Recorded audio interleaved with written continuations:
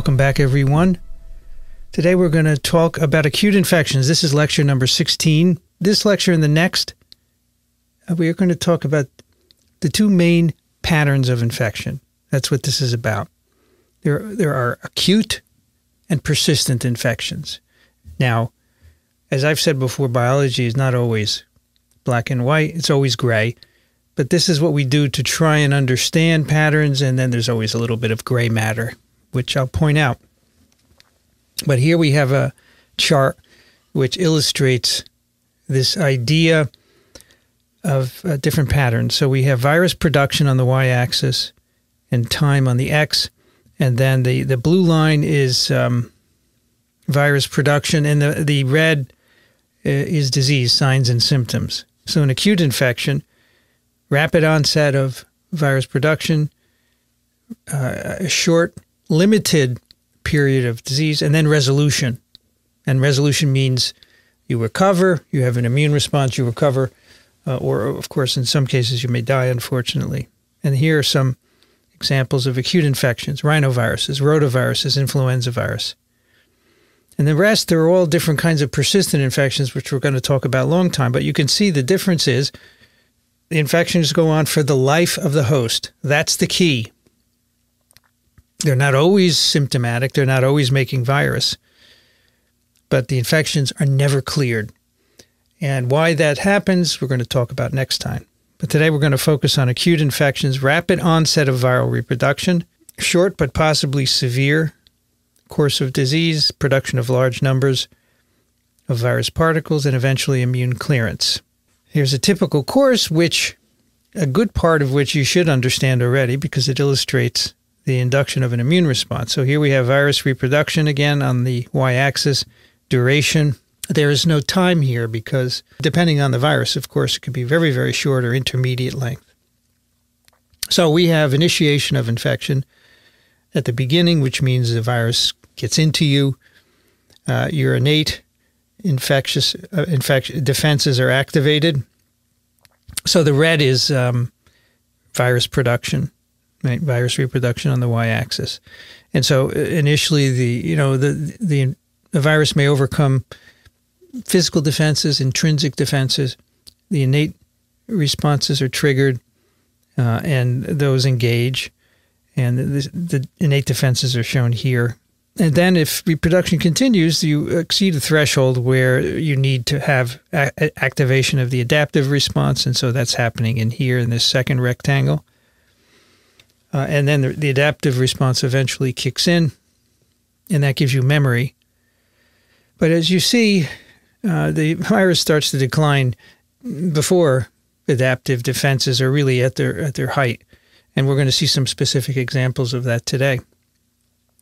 Eventually, virus is cleared or controlled. There are some cases when after an acute infection, virus may remain. But those are always the exceptions. And then, of course, you have immune memory. A hallmark of acute infections are inapparent acute infections. And this means you have a successful infection. A virus gets in you, it reproduces in your cells. However, you have no symptoms and you have no overt disease. Obviously, you have signs. Signs are what can be measured, right? You could measure virus load. You could measure innate responses or adaptive responses. But as far as you're concerned, you're not sick. I've been fine the last 2 years, yet you're making sufficient virus particles to spread to others. And that's the insidious nature of acute infections. Many of them are inapparent, and that is how they spread in the community, as we say. Now, how do we know this? How do we know you're infected and not having disease besides asking you? Obviously, we need some other evidence, and that we do serological surveys.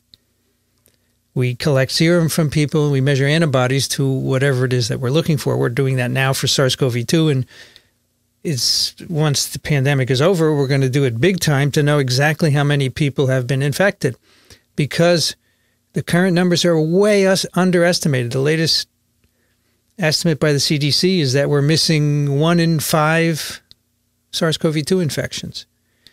Even higher in kids, maybe 1 in 12, 1 in 10 or 1 in 12 in kids. So we need to know, and we need to do serological surveys, because once the infection is over, of course, you can't look for nucleic acids in most cases. So that's how we know that many viruses cause inapparent infections. And SARS-CoV-2 is no exception. About 20% of the infections are inapparent. And this has been clear from the start, although it was, if you read the press, it's widely debated. It is not widely debated. It is a feature of acute infections. These features are characteristic of what I call well-adapted pathogens, like poliovirus. Over 90% of poliovirus infections are inapparent. That's remarkable.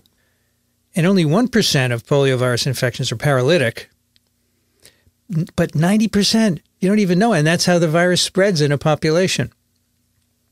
SARS-CoV-2, probably about 20%. Again, a few studies have been done, but we're going to wait till it's over to get the final number. And it's going to vary depending on what country you're in. Acute infections are major and common public health problems. You know this, influenza virus, noroviruses. At one time, poliovirus was a big common health problem. Smallpox, which has now been eradicated in certain parts of the world, dengue, yellow fever. And they affect millions of people every year. This is not the first virus, SARS-CoV-2, that affects millions of people. It's rather routine, and so we don't hear much about it. But you'll see today the toll it takes on society. And they're really difficult problems because, and here's the key, in most cases, by the time you feel sick, the infection's already spread and it's probably almost over. And we'll show you some time courses today to substantiate that. Which of the following do acute infections and incubation periods have in common? The virus is not replicating. No symptoms are visible. Immune defenses are engaged. The immune system does not respond. All of the above. Most of you picked the wrong answer. B, no symptoms are visible. This requires you to remember what an incubation period is. Which of the following do acute infections and incubation periods have in common? So during an incubation period, the virus is replicating in both. No symptoms are visible. It depends in the incubation period. You may or may not have symptoms. So the only one that's correct here is immune defenses are engaged. I'm sorry for being confusing there. All right, so what I'm going to do today is go through 5 different acute infections caused by 5 different viruses that are transmitted in different ways and talk about them to give you a sense for what is an acute infection, what are the components, and how they differ among these viruses. This is our cast for today. Influenza virus, poliovirus, measles virus, norovirus, and West Nile virus. So we have 2 viruses spread by respiratory routes, influenza and measles, 2 by fecal oral transmission, poliovirus and norovirus, and the last one, West Nile, by mosquitoes. So let's start with influenza, which of course is the disease caused by influenza virus. There are 3 types of influenza viruses. We call them types A, B, and C. Type A and B cause similar disease, and C, mostly inapparent or mild upper tract illness. C infects nearly everyone. We don't make a vaccine against C because it's not serious enough. But the vaccine that you take against influenza contains both A and B types. Only influenza A types cause pandemics. And you know now what a pandemic is, right? A global outbreak affecting many countries. And periodically, influenza A viruses do that. And the last one was in 2009. And they happen every 10, 20, 30 years. So we'll have another. There's no question about it. The hallmark of these viruses is that they undergo antigenic variation, which means the virus changes slightly every year or so, and sometimes we have to make a new vaccine. Sometimes on a yearly basis, but sometimes not. It really depends. And the viruses are monitored by WHO, by CDC, and local authorities to see how they're changing in both the northern and the southern hemispheres. We'll talk more about that during a vaccine discussion. Transmission of influenza is via droplets that are produced when you talk, when you cough, when you sneeze, and they typically The virus is typically transmitted in the larger and smaller droplets, not these very, very small droplets that travel long distances. Although the coughing and sneezing actually isn't needed to transmit. Speaking is enough, remarkably. It can also be transmitted by direct contact with infected individuals. You touch your nose, your mouth, your eyes, you have mucus on your fingers contaminated with virus, and then you can transfer that to someone else. And so this is quite clear that this happens because, in fact, with influenza, we can do human challenge trials and we can know exactly how it's transmitted. So the virus enters the mouth and nose, the upper respiratory tract, reproduces in the mucosal epithelium, and spreads extensively throughout the tract. It may go down into the lower respiratory tract and cause pneumonia in some individuals, primary viral pneumonia or even secondary bacterial pneumonia. And here's an expansion of the mucosal epithelium, of course. The virus is entering. It penetrates the mucus. It enters the apical surface of these respiratory cells. And by the way, the mucus is full of sialic acids, which are the receptors for the virus. And that's one of the functions of neuraminidase, to chew those away so that the virus can penetrate the mucus and attach to the cell surface.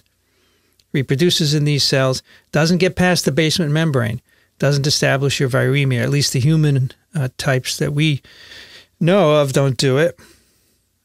And as I said, in some serious cases, it can go all the way down into the alveoli and reproduce there and cause serious pneumonia. Now, as you know, as we've mentioned before, you have a mucociliary elevator that brings material back up from the lower parts of the tract and mucus, and then you swallow that as a way of getting rid of it. So you can find nucleic acids of influenza virus in the feces. It's not replicating in the intestinal tract. Now, where does the virus reproduce in terms of the locations of receptors? Remember, sialic acids are the receptors, and it's specific for human influenza viruses. Alpha-2,6 linked sialic acids are the receptors for human isolates. That's how the sialic acid is linked to the second sugar. We talked about that in lecture number 5. And alpha-2,6s are all throughout your upper and lower tract, nasal mucosa, paranasal sinuses, your pharynx, larynx, trachea, bronchus, bronchioles. And you see not much alpha-2,3 until you get deeper into the tract. And the avian viruses that bind alpha-2,3, it's not easy for them to infect us. And we think they typically have to be inhaled deep into the lung to find alpha-2,3 receptors. These avian viruses are transmitted from poultry to humans, typically farmers who are taking care of chickens. In many countries, you sleep with your chickens, and so you're inhaling their breath all night, and you inhale deep into the lung their viruses. However, there is one way that avian influenza viruses have been shown to infect the upper parts of our respiratory tract, and that is in the eye. The cornea, conjunctiva, both have alpha-2,3 sialic acid. So infection can actually initiate in the eye. The virus can drain through this nasolacrimal duct, which brings tears into your nose. And it gets into your nose. The virus goes from your eye to your nose, and then it can enter the tract. That's been documented on some poultry farms in the Netherlands, that farmers can be infected with avian strains that way in the eye. So uncomplicated influenza, short incubation period, abrupt onset of headache, chills, and dry cough. Usually you can say, I know exactly when I started to feel sick. You get high fever, myalgias, malaise, anorexia. And what's this? You know what's causing that. It's your cytokine response. Influenza-like illness. You get a peak of fever within 24 hours, and then it starts to go down and actually goes away by day 6. But then your cough actually begins to intensify. You have a dry cough initially, becomes more productive, meaning you're coughing up mucus as your respiratory tract is trying to clear dead and dying cells. And this can often persist for 1 to 2 weeks. But as you'll see, the virus is gone by then. The virus really wrecks your respiratory tract cells. And in fact, cytotoxic T lymphocytes do a job because they're the ones that clear infections. They kill infected cells, and you have a while to recover from the damaged cells. You often have a substernal pain after influenza, right, beneath your sternum, and that's because of the respiratory damage caused by CTLs. Now, how do you diagnose influenza? Most of the time you go to your provider and they look for influenza-like illness, which means fever, cough, or sore throat. And if it's here in New York in the winter, they say you have flu, and I'm going to give you a prescription. Now, of course, this year it's different because there's not much flu around. But in most normal years, this is what they would do. They could give you a rapid antigen test, but they're not very good. And it's better off for them to do it symptomatically and give you a prescription because we do have some antivirals. You can do PCR if you'd like. It's going to take a little bit longer, but and nobody does viral culture anymore. But you can do serology, of course, but that's going to be later on.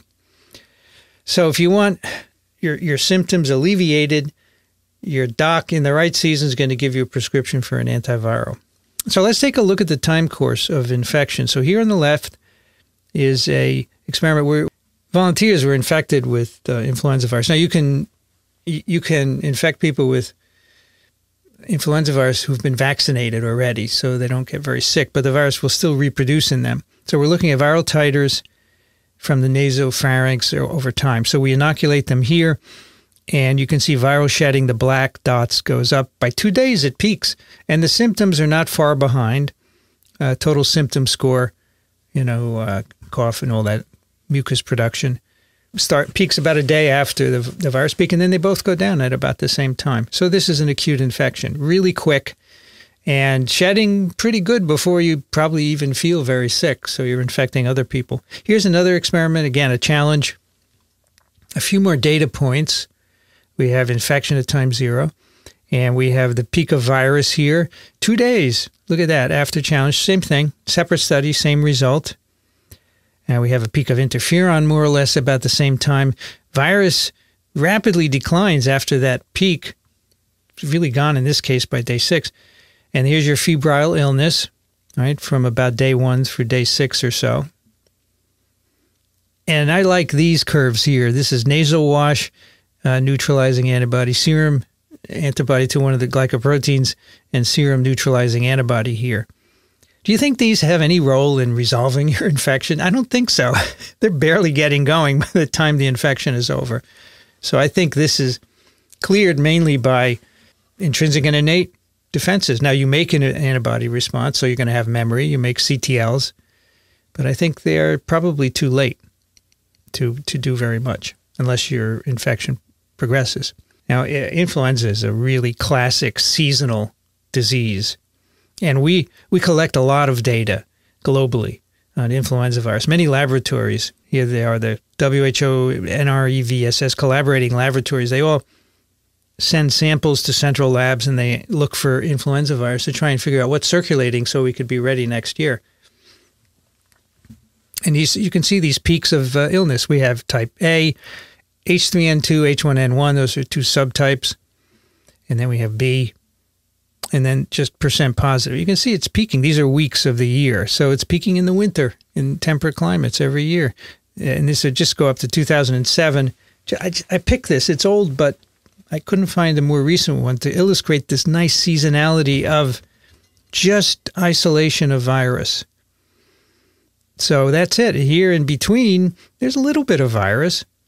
A few people, and these are number of isolates here and % positive. There's always a little bit of influenza, even over the summer. But then big time explosion, typically in the wintertime. Now, a couple of questions here. Yeah, I had a doctor tell me I have viral syndrome. Yeah, that's because they don't know what you have. If it's winter and you have cough and fever, it's flu. If you take an antibody test and you're vaccinated, will you test positive? Yeah, because the vaccines are mainly whole virus, so you get antibodies to everything. I've heard of people in the trials getting antibody tests to see if they get the placebo. Yes, some people do that. For SARS-CoV-2, you have to get the right antibody test, right? Because most of the vaccines are spike-based, and if you don't get a spike antibody test, there are N protein antibody tests out there. That's not very useful. Do influenza vaccines prevent asymptomatic transmission? Yeah, they do. They don't prevent infection. You do get infected, but you don't shed enough to transmit. But you will be infected, because think about it. Your serum levels go down after an infection or vaccination. So then you get infected, your memory response kicks in, but it takes 2 days to get that nice memory response. And already, you saw it, 2 days, the virus is already peaking. So it can limit, it prevents disease. The flu vaccines prevent disease, but you still get infected.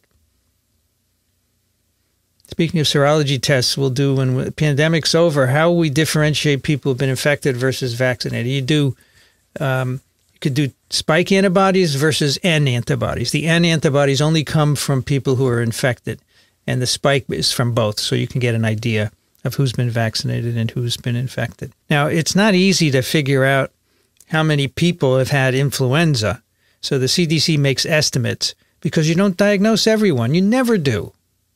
You never diagnose everyone for any viral infection. And so here are the estimates for the 2019-2020. That's last year. Because this year there's like nada, zip. It's amazing. So here they estimated from October through April, it's roughly the flu season, between 39 and 56 million illnesses, medical visits, hospitalizations, and between 24,000 and 62,000 deaths. And this, of course, this is somebody's somebody, right? Somebody's brother or sister or mother or father, family member. But nobody pays any attention to it. And every year you have this burden. And apparently people are okay with that, right? People meaning the news. They're okay. They don't want to report it. It's not news, I guess. And so here's why these are estimates. Influenza surveillance does not capture all cases. You know, they make these statistical estimates based on weekly data. And there's a wonderful site which has been at the bottom of these slides, Flu Weekly, basically. You can go, and every day they have data on flu. Well, as I said, this year, there's not much data. So here are some of the graphs they do. And as I said, in the U.S., they have an amazing surveillance system. Here we have influenza-positive tests reported to the CDC by U.S. public health laboratories. That's last year's season.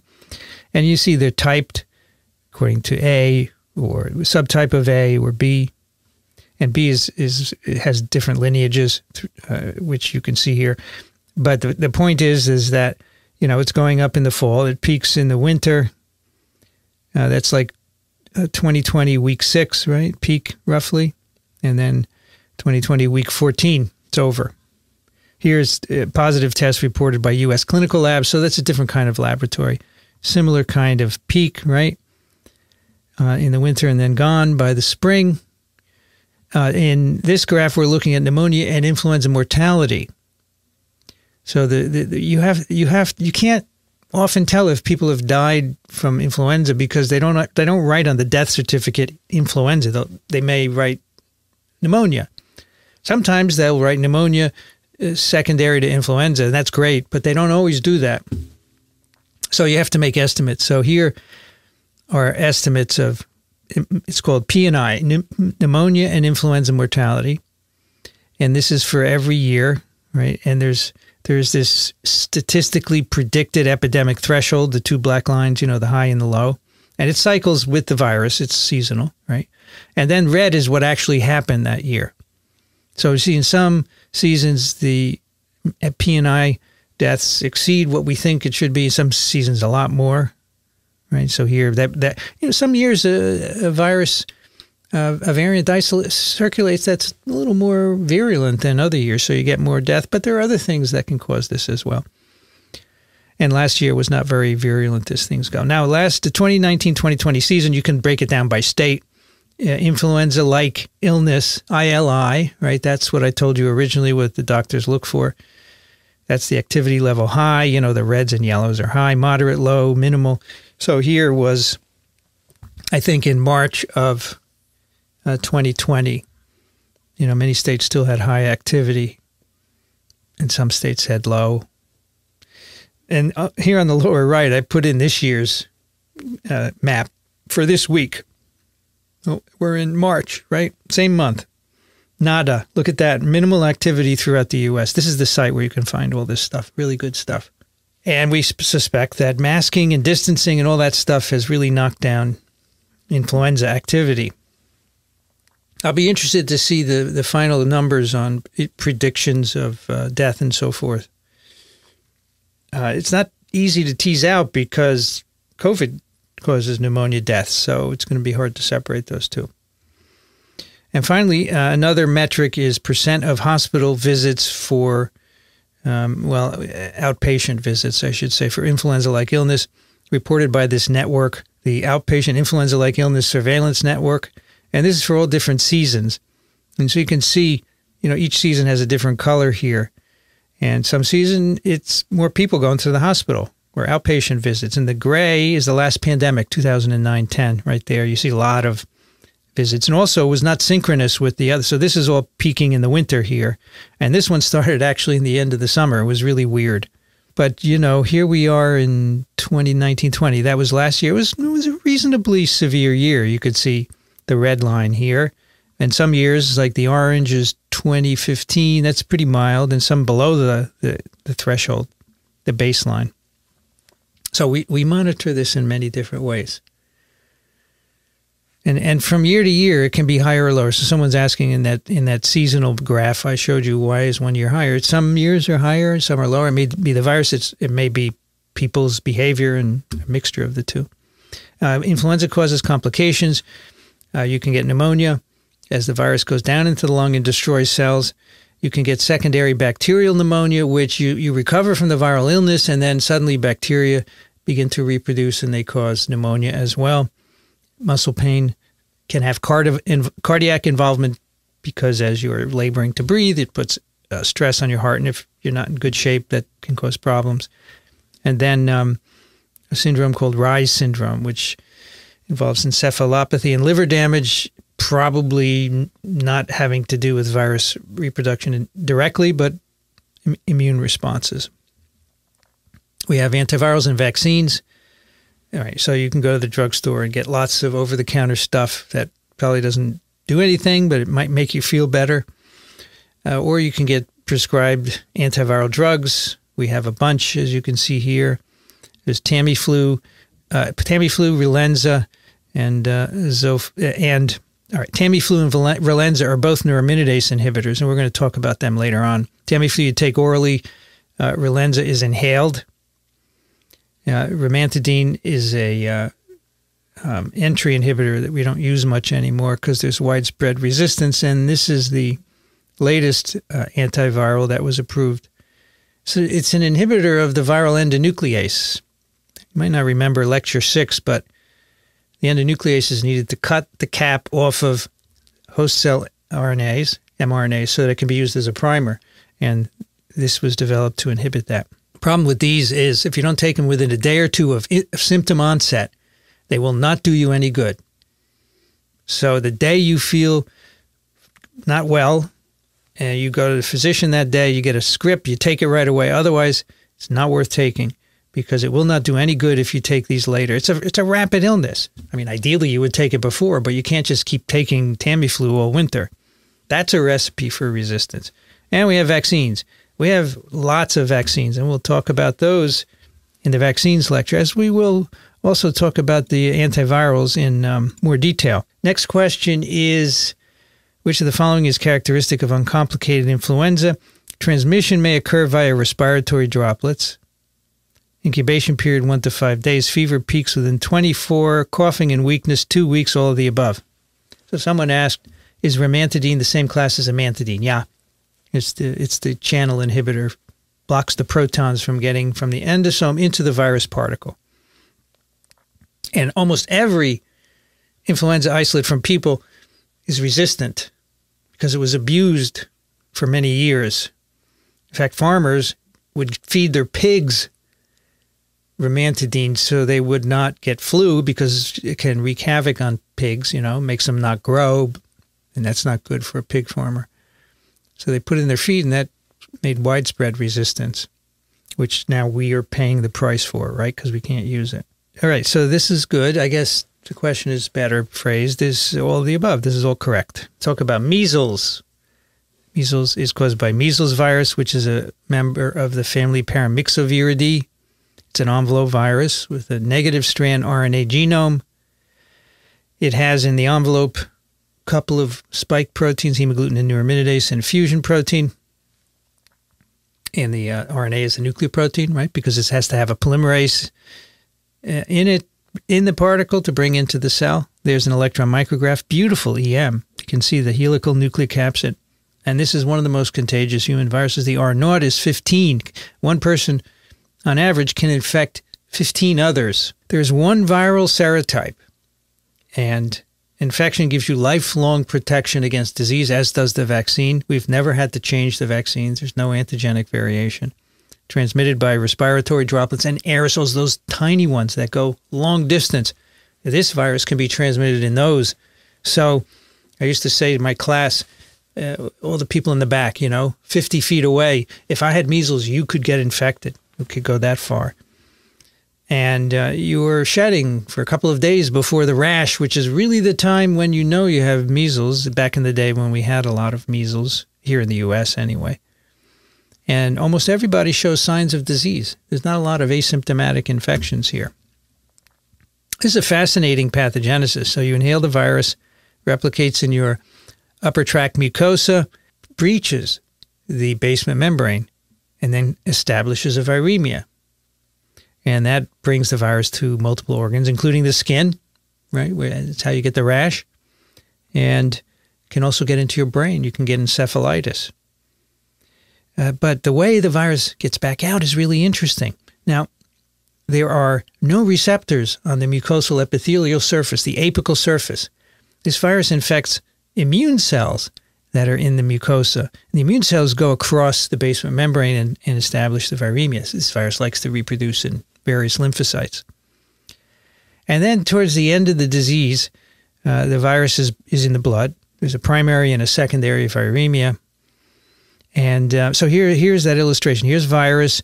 It's got into an immune cell there, and the immune cell is bringing it into the blood. And then later in infection, infected cells are traversing the basolateral surface of the respiratory epithelium. There's actually a receptor on the basolateral surface for the virus. It's called Nectin-4. Virus binds to it, infects the epithelial cells, and is shed apically. It's really interesting, right? Because there's no apical receptor, but there's a basolateral receptor, and that's how we shed it, because it replicates through the epithelium and gets into the lumen of the tract. So here is the time course. Here is your incubation period, your primary and secondary viremia, about 8 days. Your prodrome before the rash. So the prodrome is the time before the characteristic symptoms, which is the rash here. And then during the rash, you're still shedding virus and you're making antibodies and then eventually recover. See, it's 21 days. This is substantially longer than influenza, right? Still a still an acute infection, though. Uncomplicated measles, high fever, respiratory system, runny nose and cough, sometimes conjunctivitis. Koplik spots are quite common. What this is in the mouth, in the buccal mucosa. So these are teeth, right? That's tongue, in case you can't tell. This is the side of the kid's mouth. These little white spots, they're called Kopliks. That's where virus has infected the mucosal epithelium and has caused syncytium formation. If you took a little scrape of that and looked under the microscope, you would see syncytia, giant cells with lots of nuclei. And that, in the old days, you'd say, yeah, you have measles. Of course, if you have a rash like this, it's quite clearly measles anyway. It's from face to extremities, the rash. But we do get complications. Encephalitis, 1 in 1,000 kids. That's a lot. It's a lot of kids. And these kids can have issues the rest of their life. Not good to have virus in your brain. Bronchitis, pneumonia, ear infections as well. In the U.S. before vaccine, the fatality was 1 to 2 per 1,000. And that's why we made a vaccine. But in countries with poor nutrition, as I told you, can be up to 30% fatality. There is a long-term sequelae called subacute sclerosing panencephalitis, which we'll talk about next time, because the virus sticks around, although it's not infectious, but it's sticking around in kids' brains. And, 10 years after they had measles, they die of a progressive neurological dysfunction. It's very rare, 1 in a million, but the virus is persisting in some way in nucleic acid form that we don't understand. And of course, the virus causes immunosuppression, and that leads to secondary infections. It's the main cause of death in third world children. I showed you this slide last time, but I want to show it to you again because it's so important. Measles erases immune memory. This is an experiment where thousands of pathogen peptides were put on slides, and then antibody serum from unvaccinated children before and 2 months after infection were used to say how many epitopes are still there. Measles infection caused elimination of between 11 and 73% of the antibody repertoire, and that's because the virus infects B and T memory cells and plasma cells. So you have an eraser of immune memory. It does come back, but if you've been vaccinated and your immune memory is erased, you need to be revaccinated. And it's hard enough to get vaccinated in underdeveloped countries as it is. So I need to vaccinate people. Now, in the U.S., before the vaccine, we used to have 3 to 4 million cases of measles a year. I had measles as a kid. There was no vaccine. The vaccine came out in the mid-'60s. But I had measles. I remembered it. Everybody used to get measles and mumps and rubella. We used to have 500 deaths a year, 48,000 hospitalizations, 1,000 chronic disabilities a year in the U.S. from encephalitis. That is a big healthcare burden. So we introduced the vaccine in the 60s, and we stopped endemic transmission in 2000 in the U.S. We use now the trivalent vaccines, measles, mumps, rubella. They're 3 infectious attenuated viruses. We'll talk about those in the vaccine lecture. Unfortunately, in 1998, a British gastroenterologist, Andrew Wakefield, claimed that this vaccine caused autism, and that led to people not wanting to use the vaccine. And his paper was wrong. It was retracted, but it did the damage. And to this day, some people believe him. The vaccine does not cause autism. It does not do anything wrong to people except prevent measles. Yet people get together in communities and decide they're not going to vaccinate their kids, and they use their religion as an excuse to explain their fears. And I always say to people, show me where in your religious codex it says you can't get MMR vaccine. Of course, it doesn't. But here, for example, in a Orthodox Jewish community in Rockland County a number of years ago, the community doesn't immunize itself against measles because the head rabbi says it's not good for you, it's bad for you, so they listen, and you have big outbreaks of measles. And the kids suffer in the end. The kids can't make their own decision, and they suffer. Not really fair. This guy, he's at fault. He lives in Texas. He still promulgates this nonsense. He's a big anti-vaccine guy. So here's what happened after vaccination. These were the cases per 100,000 in the U.S. per year. Vaccine introduced mid-'60s. We were able to eliminate endemic circulation, but there are always pockets of people who don't vaccinate their kids, and then the vaccine typically imported from other countries where there's significantly more circulation. So depending on the year, we can have a lot of cases. 2019, 1,200 cases, mostly in Rockland County, in that unvaccinated community.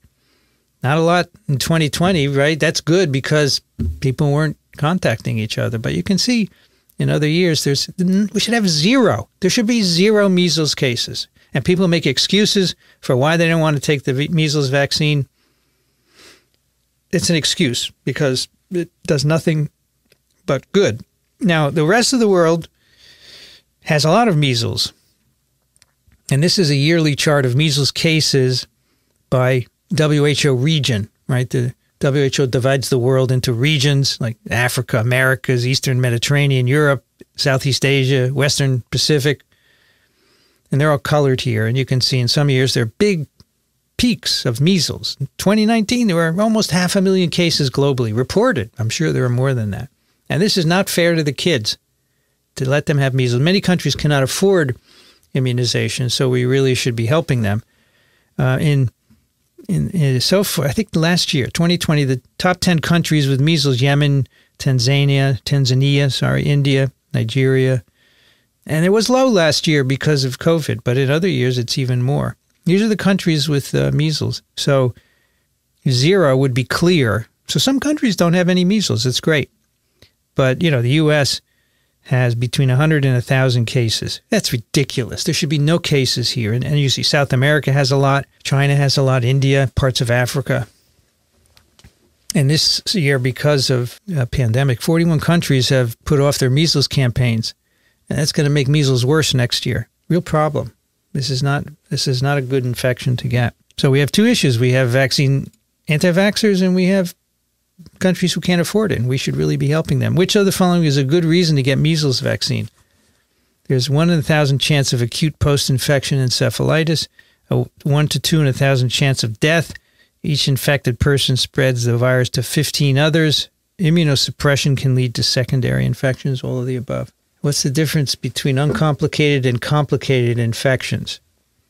An uncomplicated infection is where you get the standard signs and symptoms. So for influenza, fever, cough, runny nose, mucus, within 7 days, it's over. That's uncomplicated. Complicated, you get secondary bacterial pneumonia a few days later. You get SSPE with measles. So the complications are beyond what the standard course is. So all of you got the right answer, mostly 97%, all of the above. Each of those is a good reason. Encephalitis, death, spreading to others, and immunosuppression. I want to talk about polio. Poliovirus, which causes poliomyelitis. It's a icosahedrally assembled particle with a plus-stranded RNA genome in it, and it's about 30 nanometers in diameter. The pathogenesis is you ingest the virus through fecally contaminated material, particularly kids. Very common to do that. Virus proceeds through the stomach. It's resistant to low pH to all the proteases that are there, ends up in your intestine and multiplies in the mucosal epithelium, shed in very high numbers into the lumen, into the feces. Huge numbers per gram of feces. Also, at the same time, the virus breaches the basolateral membrane, can get into the blood and establish a viremia. Only 1% of infections leads to invasion of the virus to the spinal cord and brain, and that can happen directly from the blood, right? There are capillaries throughout the spinal cord and brain. The virus can traverse those, or we think in some cases the virus is brought to the muscle. Via the blood, it enters the motor end plate, the nerve ending in the muscle, and travels by retrograde transport up to the motor neuron in the spinal cord and eventually gets up into the brain. You get paralyzed when you destroy enough neurons that innervate a particular muscle. And polio is typically a lower limb paralysis, which I think reflects the entry of the virus into the gastrointestinal tract. In the spinal cord, this is an example of what the virus does. This is actually a section of a transgenic mouse from my laboratory. Remember, we made transgenic mice that produce the polio receptor. They can be infected and develop paralysis. And here's a section of cord, lumbar cord, from a mouse that had been paralyzed a few days after infection. And it is stained for viral RNA. These green dots are showing you where the virus is reproducing. Those are neurons. You can tell they're big and they're pyramidal. And all the other cell types are not infected. The astrocytes and the glial cells, probably because they don't have receptors. For some reason in the spinal cord, only the neurons, well, this is a mouse, a transgenic mouse, but even in humans, only the neurons have receptors for the virus. All these other dark cells, these are immune cells that have come in. They're trying to clear the infection. But, you have enough virus destruction of these neurons and you get paralyzed. There's a lovely neuron there with axons and dendrites full of viral RNA. This is a wonderful course of infection from a 1950s textbook of medicine. By the way, your textbook of medicine, those of you who go to medical school, will not have any mention of polio, or very little. It certainly won't have multiple chapters as textbooks in the 50s used to. It was a major disease of children. And I love this is hand-drawn. This is how we used to make figures. We didn't have computers. Here we have exposure. This is put together from monkey and human data. Then we have temperature, virus. We have antibodies and more virus here. And then we have virus in the central nervous system. So we have a little incubation period, right? And then the temperature spikes, and you have headache, sore throat, and nausea. You have no idea what's causing it, right? Most kids get well. 99% of kids get well. And during this period, look, we have virus in the feces. So it's infecting other kids for a long time, for almost a month. And virus in saliva and virus in the blood. There's your primary viremia, but no virus in the CNS yet. So then in 1% of the kids, you have continued incubation, then a huge spike in temperature here, headache, nausea, and that's where you get your paralysis here, because you see now the virus is in the CNS. Again, that doesn't happen with everyone. That happens in 1% of cases, and I'm sure you would like to know why. We don't know why. My theory is the kids who get paralyzed have a defect in innate immunity. And it would be really easy to study by looking at SNPs by GWAS of kids who got polio, right? They're still around. We could get their blood and do it, but nobody's interested. Actually, I shouldn't say that. There's a group in Denmark who's done it, and I think they're going to continue after the pandemic. But so far, no clues. Pathogenesis, we're the only reservoir of this virus, fecal oral transmission. It's a seasonal disease. It peaks in the U.S. in the summer.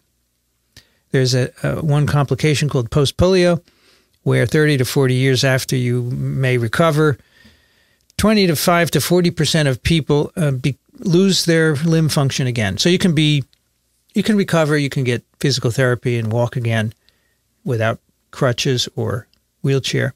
And in many people, then they lose their ability to walk again because it's not an infectious process. There's no virus anymore, but what happens is the virus destroys a lot of neurons, so you don't have a backup. As you age, neurons die, and normally it wouldn't matter, but if you've already lost a lot from polio, then you get paralyzed. And so that's what post-polio is. How did they know there were viruses in the feces in 1950? Plaque assay. Plaque assay was developed in the early 50s. This is what happened in the U.S., 1940 to 1990. So the virus, the polio as an epidemic disease appeared in 1900s, and then it peaked in the 50s. The baby boomers after World War II amplified the number of cases here. And in the 50s, we introduced an inactivated vaccine, and then in the 60s, a attenuated replication competent vaccine. And the last case of polio in the U.S. was 1979. In fact, we're on the verge of eradicating this globally, which I'll show you in the vaccine lecture. And now I want to talk about gastroenteritis. And here's a fact that was given to me by a Stanford University gastroenterologist. In any 24-hour period, about 200 million people in the world have gastroenteritis, which means vomiting and diarrhea. And the amount of diarrhea water they pass equals the volume of water passing over Victoria Falls in 1 minute, which is 65 million liters. It's a lot of diarrhea, folks, mostly viral. I think this is just possibly the greatest factoid I know. And most of the diarrhea is caused by norovirus, a small RNA-containing virus, positive-stranded RNA, roughly the size of polio. And it's responsible for about half of all foodborne outbreaks of gastroenteritis, 48 million cases per year in the U.S. So here's the breakdown. Norovirus in blue, most of the cases of foodborne gastroenteritis. And then we have bacteria and other things. Only 18 particles are enough to make you sick. I like this slide because how do we know 18? Because they actually feed people different amounts of norovirus. This is one of those viruses you can feed people, you can challenge them because you don't die, you just have gastroenteritis for a couple of days. I think I told you can do, this is typically done in medical schools. Friday they infect medical students with norovirus and they can sample them all weekend as they're vomiting and having diarrhea. Then Monday they can go back to class and they get $300 for that. So I called norovirus a two-bucket disease. Right, because you have vomiting into one bucket and diarrhea into the other. Two-bucket. There are not a lot of two-bucket pathogens. This is one of them. Fecal oral spread. And just like polio, the virus, you ingest the virus, typically in contaminated food, but there are other means. It retains infectivity through the stomach, infects the mucosal surfaces, and causes blunting of villi in the proximal jejunum. So here's normal villus, and here is norovirus-infected blunting. But we don't know why we have vomiting and diarrhea. We still haven't figured that out. For rotavirus, you may remember, there's a toxin that causes diarrhea. For years, people could not grow noroviruses in cell culture. And then it was learned that you need bacteria for it to grow. The blunting of the villi is temporary. The whole epithelium turns over every 5 or 7 days, so that's not a problem. And what they used to do is take stool or diarrhea from people who were infected, and they would filter it in the laboratory to remove bacteria, and then they put it on cells and it would never grow. And one day someone forgot to filter it, and it turned out if you leave the bacteria in, then the virus grows. So here is PCR for measuring genome replication over time in cells. These are B cells in culture. And if you filter to remove the bacteria, it doesn't reproduce it. If you don't filter it. So bacteria in your gut allow norovirus to infect cells. And we believe that the bacteria allow attachment of the virus to epithelial cells. And in the gut, so here is your intestinal epithelium. There's the gut lumen in blue. There's some bacteria in blue rods there. And the noroviruses there's murine noroviruses, which people study in the laboratory, and then there's human noroviruses, both on this slide. But the idea is that the bacteria have carbohydrates that bind the virus and perhaps get them across the epithelial surface into underlying cells. And we believe that the virus infects intestinal epithelial cells. They're somewhat rare cells throughout the epithelium, macrophages, dendritic cells, and T cells. And in vitro, you can demonstrate that the virus infects B cells as well.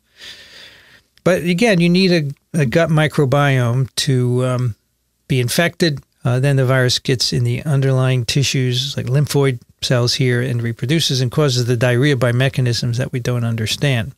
So this is a fecal-orally transmitted infection. It can also be transmitted by aerosols when you vomit, contact with contaminated surfaces, food, water. If you eat raw shellfish and the shellfish is in water where you're dumping sewage, the shellfish will take up the virus from the sewage and then you eat it raw. A good reason not to eat raw oysters, and although they're delicious. I stopped years ago. Raspberries too. If you wash food with contaminated water, or if the food handlers are shedding, there's a lot of asymptomatic infection here. That can infect you as well. Brief incubation period, sudden onset of vomiting and diarrhea, stomach pain, pretty quick illness, 2 days over the weekend. And about 30% of people are asymptomatic. So a lot of food handlers are infected and shedding. They go to work, they contaminate the food, and you have an outbreak. It's a common way. Shedding peaks a few days after illness onset and may persist for quite a long time. So that's a good way to spread it. And you get immune, but apparently you can get reinfected. There seem to be other strains circulating out there. There are a number of different antigenically different strains. Also, you need mucosal immunity to protect you, and that wanes very rapidly. Now, what that means for a vaccine is not clear, and people are still working on a vaccine. Humans are probably the only reservoir, although there's some evidence that the virus can infect some non-human animals. Affects all ages of people year-round, but it peaks in the cold weather. Outbreaks often occur in semi-closed environments. What is that? Nursing homes, hospitals, cruise ships, military, schools, recreational activities, anything where people get together. And we're doing that more and more. Right? Daycares, we do that all the time. We never used to do that. What's the treatment? Well, keep hydrated. That's it. If you can drink or give fluids, you'll be good. As I said, rarely fatal. There's a vaccine in development. And the deaths that we see is mainly in children where you cannot hydrate them easily, sort of like rotavirus. So we'd like to have a vaccine for this. Here are the different ways that these infections or the viruses are transmitted. These are various settings. So we have our retirement centers, nursing homes, hospitals, restaurants, catered meals. It's probably good that you can't go to restaurants these days because you don't have norovirus or influenza virus. Schools and daycare centers, cruise ships. Cruise ships get a lot of publicity, but they're only about 10%. And most of the transmission is person to person, right? By contamination. Foodborne is just 10%. Waterborne is low. Person to person, spread, contaminated hands to contaminated hands. And it even gets aerosolized. Here is an article about an Air New Zealand plane where somebody threw up. A sick passenger passed norovirus to the crew. Not only did the crew that cleaned up the mess got sick, but on every flight, at least one or more crew members got sick with typical symptoms. So even if you vomit into the bag, you're aerosolizing it, and you can infect a lot of people. So it's another reason why not flying this year has been good, I think. So at least one cruise ship company, who I will not mention, calls itself the happiest place on earth. I think not. I would not set foot on a cruise ship because they have outbreaks of norovirus. Here are just some that have been recorded where in some cases we can see they're caused by norovirus, but there are other viruses that cause gastroenteritis, so it can be others. Now, what is it with a cruise ship? Well, we track illness because it's, you put 5,000 people on a tin can and you send them out into the ocean with food and infected people. It's a recipe. So we track it and we find outbreaks more quickly on cruise ships, close living quarters, right? And new people. Every time you get a fresh set of people to be infected. Many cruise ship companies now are doing amazing things to prevent infections. They have mechanized hand washing stations. They have testing. They don't want to have their cruise canceled and have to give everybody their money back and come back and have to sterilize the ship. So they're really working hard to fix it. And they've done a good job, I think. I still wouldn't take a cruise. Nor would I eat the mints when you leave the restaurant. Don't touch those. Those are so contaminated with E. coli. Why? People go to the bathroom, they don't wash their hands, and they take a mint.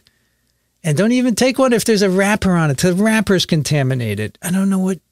And you know what? If it's peanuts, don't take them either. Whatever's there. Wash your hands. This is what the CDC says. Rinse your fruits and vegetables. Cook your shellfish. Clean your surfaces. And if you're sick, don't prepare food for others. And finally, West Nile virus.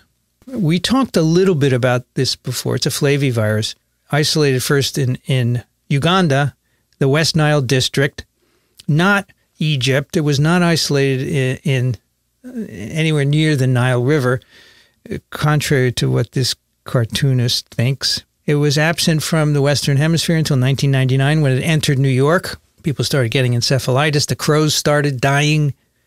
It probably came from Israel. The New York isolate is identical to a virus from an Israeli goose.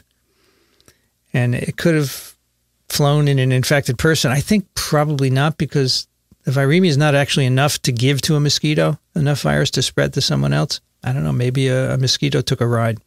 It infects birds of all kinds. There's 37 different kinds of mosquitoes. There are other vertebrates, so pretty big host range. This is the host range of West Nile in green here. The transmission cycle, the natural cycle, involves mosquitoes passing it among birds in nature. So this is the natural host, birds and mosquitoes. Humans and horses are incidental or accidental hosts.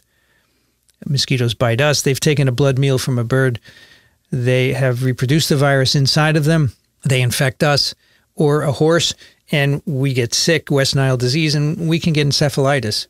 In fact, there's a vaccine for horses because racehorses are expensive and you don't want them to get encephalitis. So there's a West Nile vaccine for horses. Not yet for people. Horses are more expensive. The mosquitoes that transmit it to humans are called Culex species, or culicine mosquitoes. Incubation period, and 20 to 30% of infected people develop West Nile virus fever, and the rest are asymptomatic.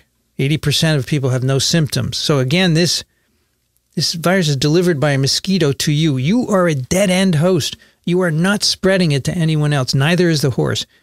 If mosquitoes bite either you or the horse, they will not pick up enough virus to transmit. You're not the natural host. You don't have enough virus in your blood. So a lot of asymptomatic infections. But 1 in 150 people develop neuroinvasive disease, and that's bad. Viruses in your brain. Headache, ocular manifestations, muscle weakness, cognitive impairment, long-term cognitive issues. Even a polio-like flaccid paralysis, 10% mortality, and over half of these people develop long-term neurological sequelae. So it is not a good idea to put yourself at risk for this, and this is present in many states in the U.S. because the culicine mosquitoes are widespread. They go probably north of Massachusetts. They're certainly in New York and New Jersey. So you have to be careful. Pathogenesis, right? The birds are the natural host, and mosquitoes accidentally bite. Well, they bite humans because they want a blood meal, and no birds around, right? So a typical scenario is if the water's gone, if it's a dry season, the birds will go away. The mosquitoes, what am I going to do? They bite people. They give you the virus, reproduces in dendritic cells, gets into your lymph nodes, likes to reproduce in lymphocytes, and spleen also with lots of lymphocytes as well. And that causes your West Nile virus disease, the fever and so forth. And in a fraction of people, remember we talked about toll-like receptor 3 being responsible for sensing infection, releasing TNF-alpha, and that permeabilizes the blood-brain barrier and lets the virus into the brain where it can reproduce in neurons. And that's basically the pathogenesis. And here's the numbers in the U.S. Now, from 99, when it first came in, 62 cases that year, 7 deaths. And you can see the numbers vary. Some years we have a lot. Look at 10,000 cases in 2003 with 2,800 neuroinvasive cases and 260 deaths. In 2019, lower. But I think a lot of the cycling depends on the weather conditions. We do track West Nile infections. The CDC tracks it. You can go to their West Nile site and look at disease by state. These are the last numbers. You can see the states with the most neuroinvasive disease, which reflects the overall burden.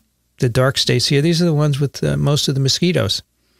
You know, we have a much lower burden here, but lots of mosquitoes in California. And it is a seasonal disease. So these are cases reported to the CDC by week of illness, right? In the winter, there are no cases. They start in June, more or less. They peak in the middle of the summer, and then they go down in December. And the neuroinvasive disease increases with age. So this is a breakdown of neuroinvasive disease incidence per 100,000 with age. And you can see very little neuroinvasive disease at low age as it begins to slowly increase until over 70, the incidence is quite a bit higher. So something about the immune senescence, I think, of aging makes you more susceptible to neuroinvasive disease. And how do you prevent this? Well, until we have a vaccine, and we don't have one yet, people are working on it. And who knows, maybe now we'll have an mRNA vaccine because we know mRNA vaccines work. These mosquitoes bite evening to morning. So, during the day you don't have to worry, but if you're out in the evening, you should use either repellents or use screens or clothing that will prevent you from getting bitten. And you can know where, in what states of the U.S. you're at risk for being bitten by these mosquitoes. In fact, many localities have spraying programs to try and reduce the populations of these mosquitoes. And as I said, human vaccines are in development. There are horse vaccines available because of the fatality in horses. I want to just make a few comments about viruses in the CNS, and then I want to talk briefly about SARS-CoV-2 as an acute infection. And we've talked today about 3 viruses that invade the CNS: poliovirus, measles virus, and West Nile virus. But all these viruses are effectively transmitted by shedding elsewhere. For example, the gut, the respiratory tract, or by mosquitoes. So getting into the CNS is a dead end in people for that virus. It cannot transmit to someone else once it enters the CNS. I view it as an accident of the pathogenesis, and it's not something that would be selected for, in my view. Transmission is selected for from host to host, but to get into the CNS is some kind of an accident. And I think any human virus that gets into the CNS is there by accident. And I think poliovirus is a great example where only 1% of infections cause paralysis, and that's an accident. And why that is, as I said, I think it has to do with innate immune responses. All right, let me just talk a little bit about COVID-19 as an acute infection. This is clearly an acute infection. I think I've shown you this slide before. If not, here you go. Here we're tracking viral RNA, the purple line. There's the exposure time, TE.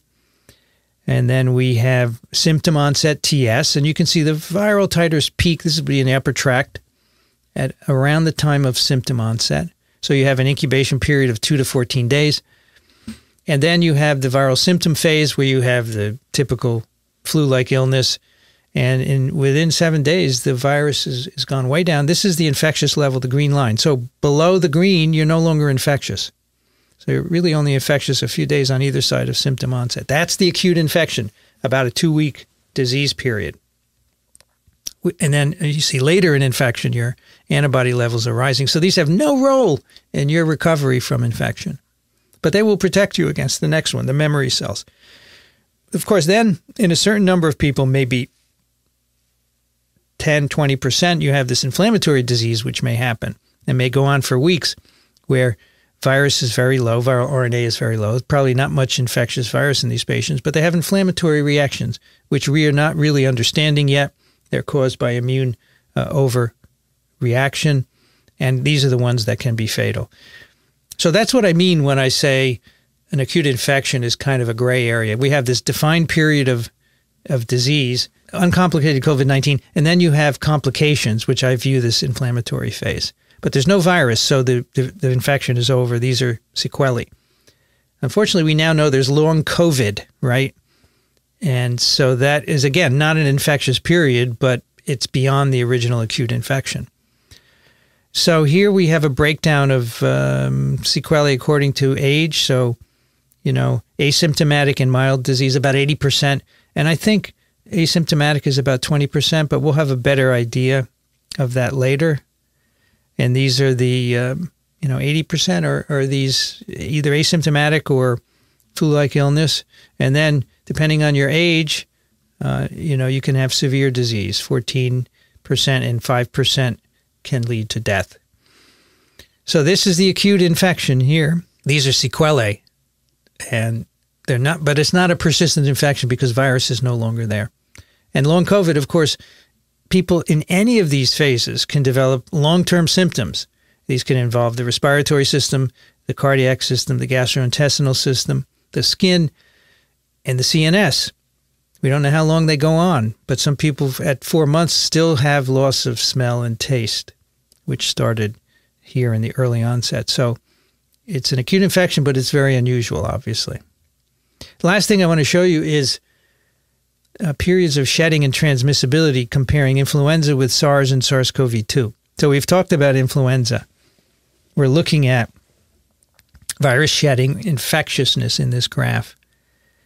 And symptom onset would be 0 here, the red bar in this bar above here. So you have an incubation period for flu, 2 days or so. Symptom onset coinciding with shedding peak, and then a rapid decline. I've shown you this before in an earlier slide.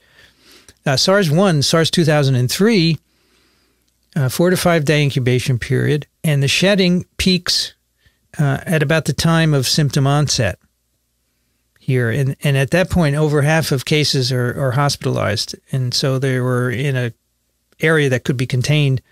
We could limit transmission, and that's why that outbreak was ended after 8,000 cases, because when people were shedding at the peak, they were at the most serious point of disease. This is the incubation period again in the blue, and then the shedding starts. But the symptom onset is not, the peak of symptom onset is not until about 10 or so. And then we have SARS-CoV-2, where I said the incubation period is about 2 to 14 days. And then the symptom onset correlates with the peak of shedding, and then a rapid fall off within, say, 7 to 10 days of virus, and then end of symptoms in most of the uncomplicated COVID.